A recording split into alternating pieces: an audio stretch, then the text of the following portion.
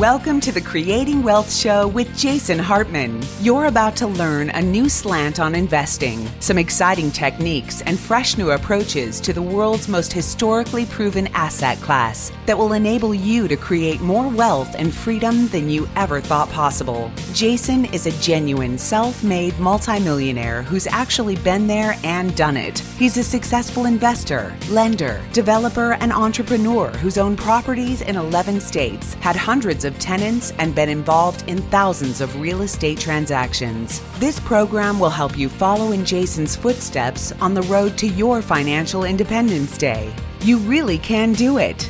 And now, here's your host, Jason Hartman, with the complete solution for real estate investors. Welcome to episode 1530, and all of you regular listeners know what that means. That means this is a 10th episode show where we go off topic and discuss something of general interest. And today, I know it's going to be tough to say this one, but we have a fantastic interview with Gary John Bishop. This guy he's just on the spot. You know, he gets it. Some people get it. He is a motivational speaker, or maybe a just get your act together speaker. And he taught me some good things during this interview. And I think you'll really get a lot out of this interview. He's got incredibly good selling New York Times best-selling books. I'm looking at one of them on Amazon right now with almost 5,000 ratings. Now, I don't know if you look around and look at the reviews and ratings on Amazon, for example, and almost 5,000 ratings, 4.7 stars. So this is good stuff. And it is Gary John Bishop, the author of Unfu Yourself, Get Out of Your Head and Into Your Life. So we will get to his interview in just a moment.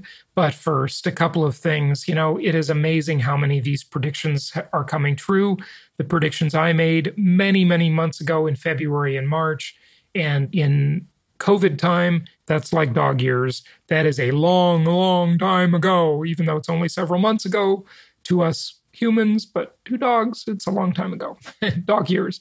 Dog years apply to this situation with pandemic investing. Look at Google search, the search for the phrase, quote, movers near me, unquote, hit a record high. That search phrase hit a record high at the end of July. So there you go. You can tell this trend. I'm looking at a chart right now, and it is, wow, that chart it's a hockey stick, basically. It's unbelievable. Just shot through the roof, just like the work at home phrase shot through the roof at the beginning of the pandemic. So there we go. Also, another prediction coming true. Thank you to Evan, who posted this in our content group. Daily foot traffic to Home Depot stores since April has been running at least 35% above last year's traffic. So year-over-year increase in foot traffic at Home Depot, up 35%, according to Unicast Incorporated, which tracks location data from 25 million cell phones on a given day. In 26 states, traffic doubled following the surge in late May. This was another one of my predictions, that home improvement projects would become really, really popular. And for people selling home goods, home furniture, home improvement, contractors, all of these businesses would flourish during, and especially in this kind of, we can't call it post-pandemic, but after the third inning, right? And just wait till the seventh inning stretch, now that we're using sports metaphors. But yeah, it is a big deal. The home is the center of the universe. And this is where people are obviously spending their time and spending their money. I just interviewed an expert from Atom Data Solutions, and they've been on the show many times over the years, and he shared all kinds of data about why those who are trying to time the market and they're waiting for some big crash are going to be wrong. And how, frankly, even though he says foreclosure activity will pick up a bit, but still extremely bullish on the real estate market, the residential real estate market, the low density suburban housing market we talked about even more specifically, of course. And these are amazing times with amazing opportunities. Looking at another article here, and this is an article from Housing Wire, says more people are fleeing San Francisco and New York City for the suburbs. Most are moving out of Silicon Valley and NYC, and just goes on to talk about that. But interestingly, it says particularly millennials are fleeing New York City for more space in surrounding suburbs. And here's another prediction. I want to give you a nuance on my prediction there. So we're going to see this happen in phases. At first, what we see is for people who can afford it. Obviously, take New York City as an example because it's compact, so it makes for a good example and good data. Wealthy people in New York City fleeing to the Hamptons, fleeing to those ritzy Connecticut areas, fleeing to Westchester County. We're seeing that now. But here will be the next wave, okay? Here's my prediction on the next wave, folks. Are you ready? The next wave will be that people move even further away. Now, of course, many are doing that already, but I'm just talking about what these two articles are saying, that people are moving to like the surrounding burbs, if you will, the suburbs surrounding the cities. But what we will be seeing, and we're already seeing it, but we're going to see a lot more of it. We're going to see these people take a second wave move. They're going to take a second move, and they're going to say, hey, you know what? If I can still retain my job at Goldman Sachs, and make that super high salary I was making when I worked in New York City, well, yeah, we thought, okay, let's move to Westchester County so that if I do need to go to the office, I can still do it. I can still commute. But then they're going to wake up again one day, maybe after living there in the home that they leased for a year. They signed a 1-year lease maybe. And they're going to say, you know what? Why do we even need to live in Westchester County? What's the point? Westchester County ain't cheap either. I mean, New York City, living in Manhattan's more expensive.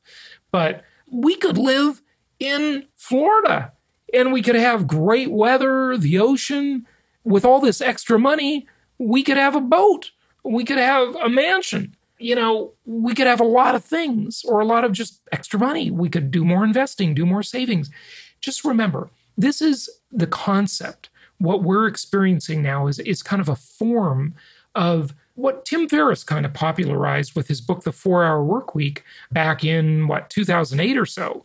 It's called geo-arbitrage. Now, he did not invent that term, but he was one of the people that popularized it a bit. And I certainly talk about it a lot on my Jet Setter show.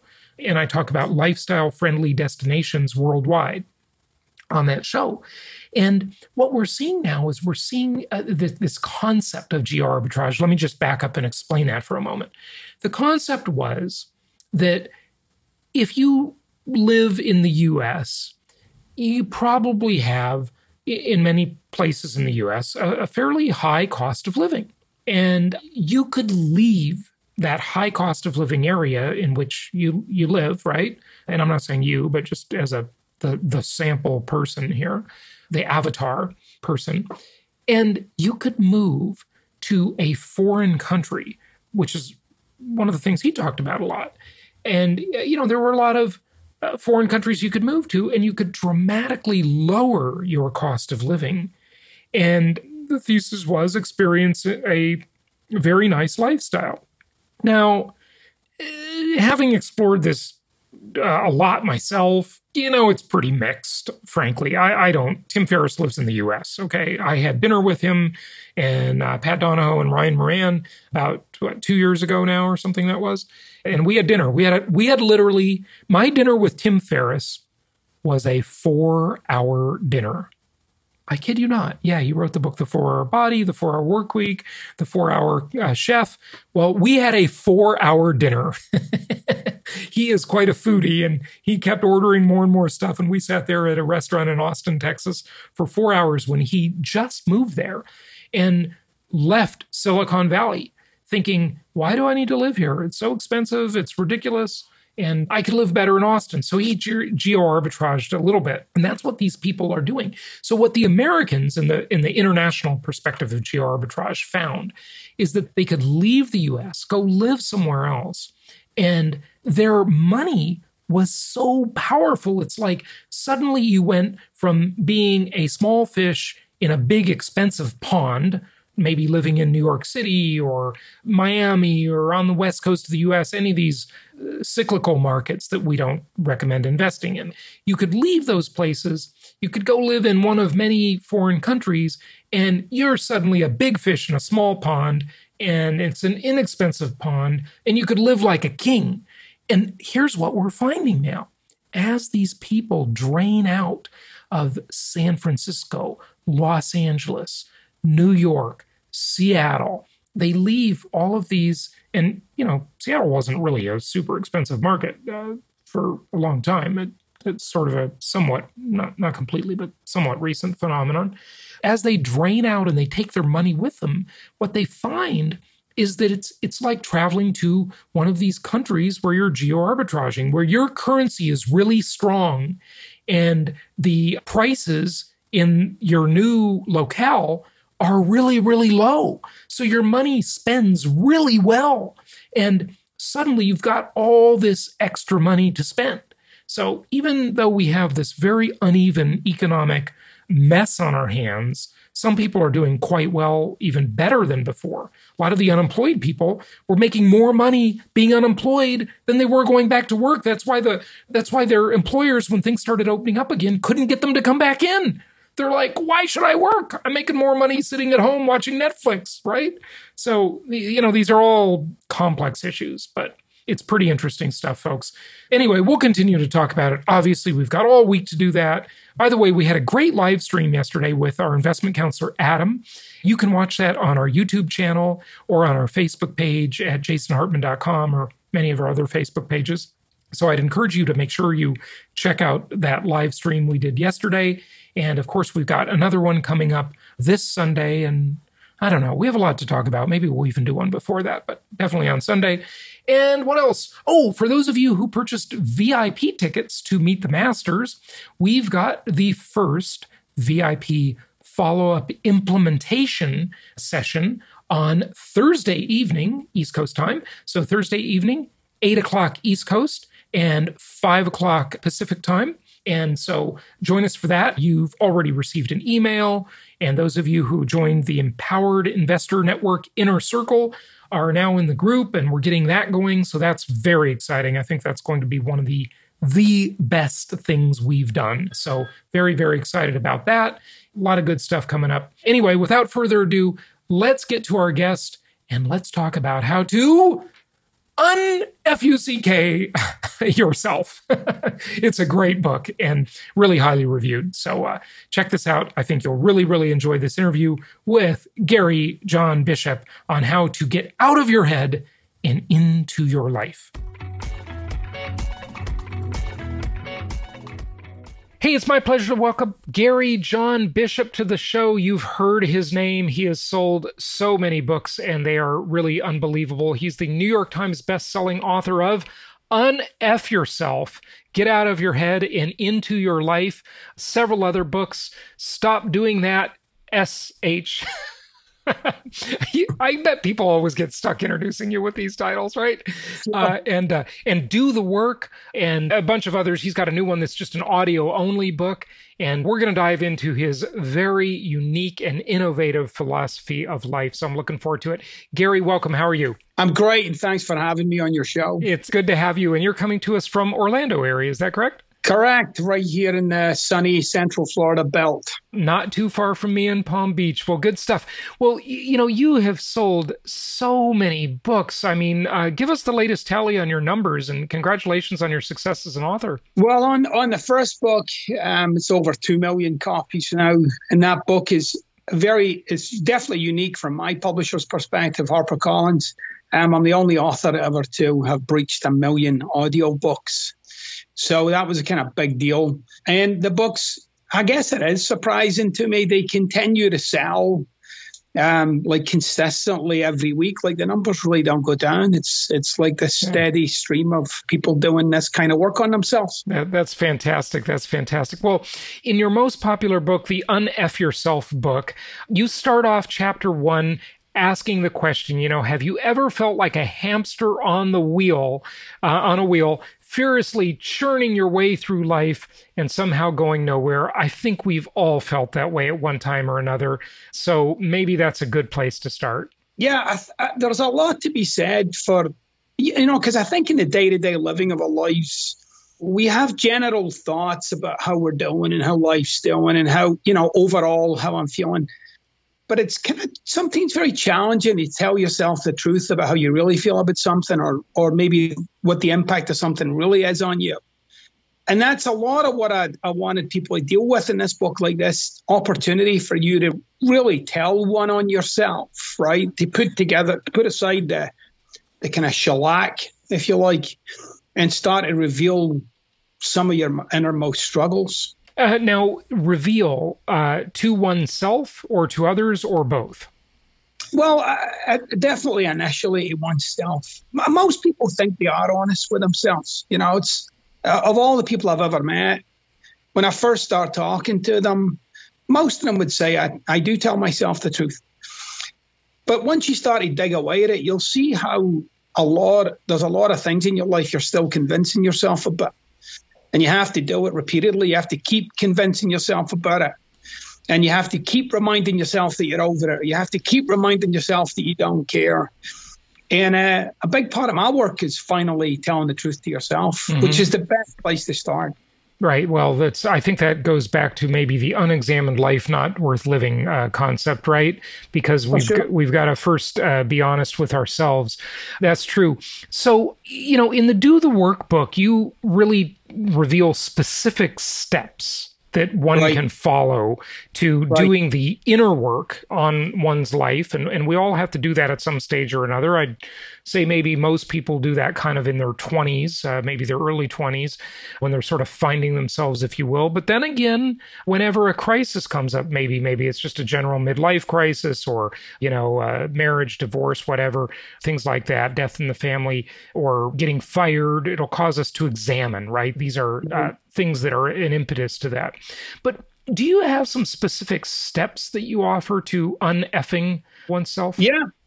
A great place to begin is to kind of, and again, it all has to start with some kind of truth, which a lot of people ignore or resist because it seems like it's not a positive thing, right? It seems like, oh, this is too negative for me, so let me focus over here and keep things on the sunny side. But I say to people, very simply, look at an area of your life where you feel as if you're tolerating something, either yourself, something about yourself, some circumstance, some relationship. And look at where am I currently just explaining or have become okay with. And that's when you start to kind of zero in on something. And what you will see as a human being is your tremendous capacity for tolerating, for putting up with, and then overcoming. Overcoming on the surface might seem fine, but in fact, it's really just this constant stream of trying to make something okay that fundamentally you're not okay with. Mm-hmm. So I like to ask people the kind of questions where if you told the truth to yourself, for instance, about, let's say, your procrastination, right? If somebody's procrastinating, what's it really like for you when you know yourself as a procrastinator, right? What's it really like? What's been the impact on you and your life or you and your career or you and your finances? And how do you explain that to yourself? And how do you explain it to other people? And you'll see that in the areas of your life that don't work as well as you would want them to, you're actually putting a lot of work into making that palatable. for yourself. You're right. And so that's a big part of the revealing, like that you start to see what you've burdened yourself with. Like you said, we as humans have an amazing capacity to sort of rationalize, justify. But, the question is, maybe, is that all bad? It seems bad in the context of this conversation, but maybe that's a survival mechanism, right? That's just built in to all of us, so we can kind of get by. At some level, we do have to accept things like the prayer of Saint Francis, right? Change the things I can, accept the things I can't change, right? So where do we draw the line on that, I guess? Well, St. Francis and I might have different points of view about that. So, with all the respect in the world to St. Francis, my view is you're way more encumbered by what you think than anybody else. So you're way more burdened by your own limitations. People live with a complete illusion that they're interacting with life. You're not interacting with life. You're constantly interacting with your own view of it. You're not interacting with how it is. You're interacting with how you think it is. Right. That's a veil that you never really quite get in touch with life until you can step back a bit and see the matrix of your own thoughts and the matrix of your own emotions and the matrix of your own automatics.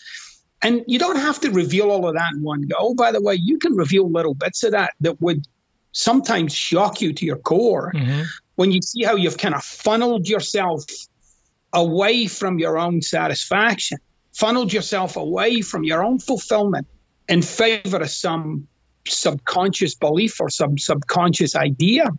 So there's nothing wrong with being able to overcome. Overcoming's fine. But I think it's fully proper to look at your life in terms of, am I realizing on my existence or am I shelving parts of myself in favor of some explanation? Gary, do you want to share any examples of these things, maybe from some of your readers that they've shared with you? You just did an audiobook on this, and maybe there are some specific examples. I just thought I'd open up that door for you if they make sense at this point, or maybe later in some of the other steps. Yeah, I mean, one of the things that people often struggle with is this notion of forgiveness. How do I forgive somebody? Most people if you have a fairly positive attitude, you'll just say, well, I'll just let that go. The problem is you have no capacity for letting go. You only have a capacity for overcoming. You know, capacity for actually just releasing yourself from something. How do you know that? Because the things that you haven't let go of, you get reminded of them every now and again. Then you tell yourself you're okay with it, but then you let it go. So there's things like they keep coming up in your mind. You get reminded, a little hooked, a little triggered. So people are often asking me, like, how do I forgive someone or something? Which is, we were never taught how to forgive. We are taught we should. We should forgive another human being. But there are other steps to it. Yes, there are steps to forgiveness. And mostly what we're left with is some kind of morality-based forgiveness, which ends up being, I'm better than you, so I'll forgive you. Right? Which is morality. That's I don't do morality in that way. So if you look at forgiveness in terms of what do I get to justify about myself or my life by not forgiving, now you're getting closer to something. Right. Now, like, what do I get to say about myself by not forgiving you? What do I get to hold on to? So you get to be right, in essence, right? Yeah. So eventually I get to be right about something. And that is another thing that human beings just love. They just love being right? Even though they say, no, this isn't about being right, but it can. But the funny thing is, and I found this in my own experience, and of course in coaching lots of people, it's amazing the things that we'll just trash in favor of being right. We'll let go of a marriage. We'll let go of a business or an opportunity because I'm right.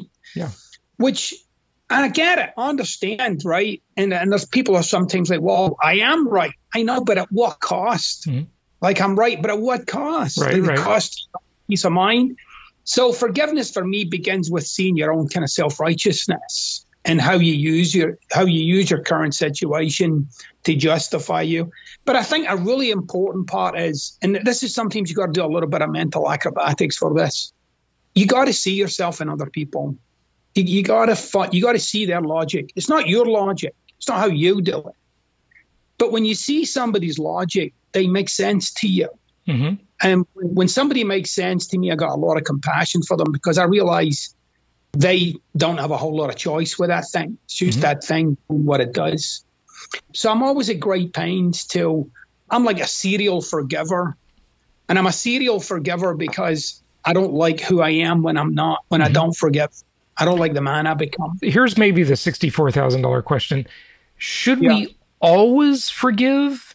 Or are there times when forgiveness actually doesn't make sense? When I interview Dr. Laura someday, I'm going to ask her that question. Yeah. All right, so I'll answer it you should always forgive for the sake of forgiveness. Right. So part of the reason I think why we struggle with forgiveness too, by the way, is we feel as if it means something to the other person. Like somehow it gets them off the hook for whatever they did or didn't do, right? Maybe it's a distinction between forgiveness and accountability. Right. I'm okay with forgiving you. You've got to live with your own choices. I'll forgive you because I want to disconnect myself from resentment. Mm-hmm. I'm unwilling to torture myself because of what you did. I'll forgive you. You might never play another role in my life. You and I might never connect again, but I want you to know I've forgiven you. You got to go sort that out for yourself. Mm-hmm. Whatever you did or didn't do, that's on you. But I am a serial forgiver, and I forgive every time, again, because I just don't like what the lack of forgiveness or the presence of resentment does to me. I don't like being a resentful man. It's a horrible place to be. I'd much rather free myself from that to get on with whatever's next in my life and to give myself fully to the people that are in my life. So I get that. Yeah, no, the forgiveness is really for yourself, in other words, right? That's like an internal exercise. Right. So what do you do in the external world? Yeah, you declare your forgiveness. Like if I forgive you, I'm going to tell you. I'll say I'll forgive you. However, this relationship is over or something. It might be something like that. Okay. Like I'm no longer willing. Right. I'm no longer going to put the work into this friendship anymore. But is it, hey, look, I forgive you for, sneaking out on the debt you owe me, but you still have to pay me back. Or I can totally do that, by the way. And that's another great thing.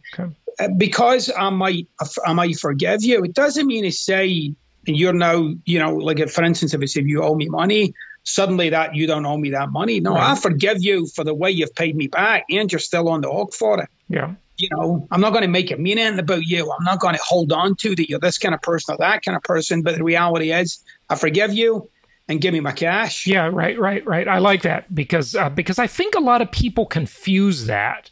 They confuse it with, walking away. When we come into like the biblical reference of turning the other cheek, where does that come into play with forgiveness in this discussion?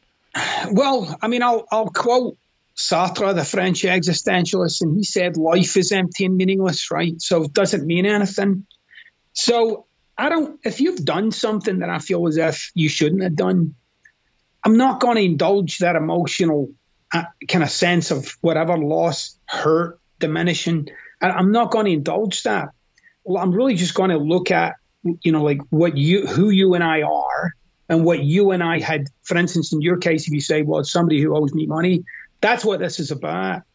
I'm not going to make this mean something about me, or I'm too weak with people, I'm not great with people, or people are always trying to abuse me or take advantage of me.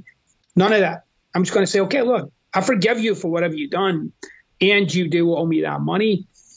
The only way out of that, by the way, and I've actually had this as an experience, I've had somebody owe me money for a long period of time. Use money as an example, I guess.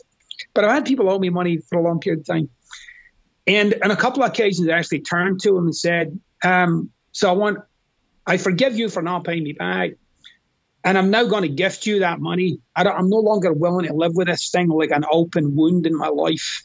Okay. So I'm going to gift it to you. Of course, you can rely on that I would never give you money again. Right. But I'm gifting it to you, and I want you to know that I'm fully gifting it to you. It's not a favor. I don't want anything in return.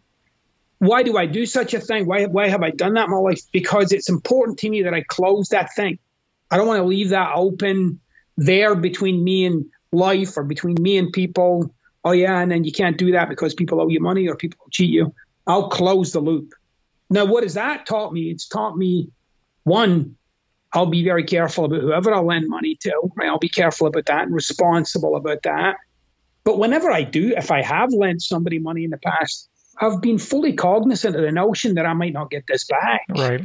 So I no longer treat it like it's a surprise. Mm-hmm. It's part of the game, if you like. Right. That's a good way to look at it. I like that. But it is part of the game. It's an unsavory part of the game, but it is part of the game. Right. Good stuff.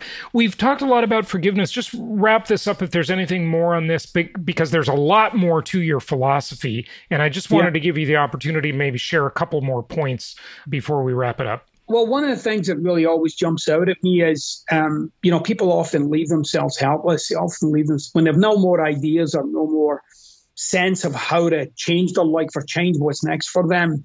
I think the big thing that I want people to get is that significant change is available to you, right? In every area of your life, by the way, with your emotional state, your moods, your body, your finances, your well-being, your friendships, your experience of love. All of those things are transformable. All of those things can be impacted. And even though it might seem impossible from where you're sitting right now, I do want people to know that it's available, and it's maybe not as complicated nor take as long as one might think. Okay, so don't be the victim. Resources are available. You are available. You can change any of these things anytime you want. You can. And I'm not saying it's always easy, but I'm telling you the pathway to significant change is an uncomplicated one. It might take you time, and it might take you some things that you need to handle, but it's all doable. And I've worked with people that have produced amazing results in their life, with their finances, with their body, with their love life, with everything. It's available to all human beings. I know you might be despondent or down or whatever, but it's available for you. Mm-hmm. That's a pretty empowering thought. I mean, if people want to change how they think about themselves or how they think about their station in life, that's the answer, isn't it? It is. Look, we don't always enjoy our thoughts, or our opinions of ourselves. They often arise in moments of crisis. Like when we're most kind of down on ourselves. I'm not someone who says be positive about that stuff. I'm someone who says, all right, well, let's kind of get that on the table. What is that, right? Mm-hmm. What is that really about? What does it do? And you don't always get a say in your thoughts. Mm-hmm. You have random thoughts. They come up, they disappear. But a lot of the times it feels the same emotionally. I don't always feel, my best. Some people deal with anger, lack of confidence, things like that. It's amazing to me how people can often leave themselves with the experience that they're stuck with that. Mm-hmm. And I just want them to know in your heart of hearts, you're not. This is all doable, right. All of it. So if you think to yourself, well, that's just the way I am, or that's just the way it is, those are just false statements, aren't they? They are. It's funny, I've had this conversation with many people. People talk about self-limiting beliefs. The problem with self-limiting beliefs is you don't know yours because you believe them. Right, because you're in it. That's the context out of which you operate, right? It's this box, and you don't know what's outside of the box. Yeah. Right. You're the fish in water. Fish has no sense of water. Right. You have no sense of your beliefs. You just live them. You can see other people. And part of, I feel, as if good work that you do on yourself is revealing what you fundamentally believe, revealing your own sacred cows, what is possible, what is impossible. And it's people are more often than not completely shocked at the way they've boxed themselves in. Yeah, they sure are. That's Gary. That's so good. It's great. Give out your website. You can reach me at GaryJohnBishop.com. There's courses on there. There's obviously great ways to connect with me on Instagram and on Twitter, and also on Facebook. I got lots and lots of followers out there, and I like to make sure I'm giving them plenty of good stuff every day. So there's always great little nuggets of insight and thinking for you to do. Excellent. How did you become such a life philosopher? I guess it started with working on myself and my own life. And then the more I got into it, the more I realized I loved impacting other people's lives. And I became a senior program director for a really, really big personal development company. And I did that for many years. Yeah. And then, yeah, it's just been this layering and layering and layering and layering and adding new information and thoughts and discussions such that I can give it away to people now. Good stuff. Any closing thought you want to share? Quote, whatever. Yeah, I'll give people one little thing that your success in life is almost exclusively tied to the degree that you can keep a promise to yourself. Very good. Very good. Say it again. Your success in life is almost exclusively tied to the degree that you can keep a promise to yourself. Excellent. Gary John Bishop, thank you so much for joining us today. We really appreciate it. Wonderful. Thank you for having me.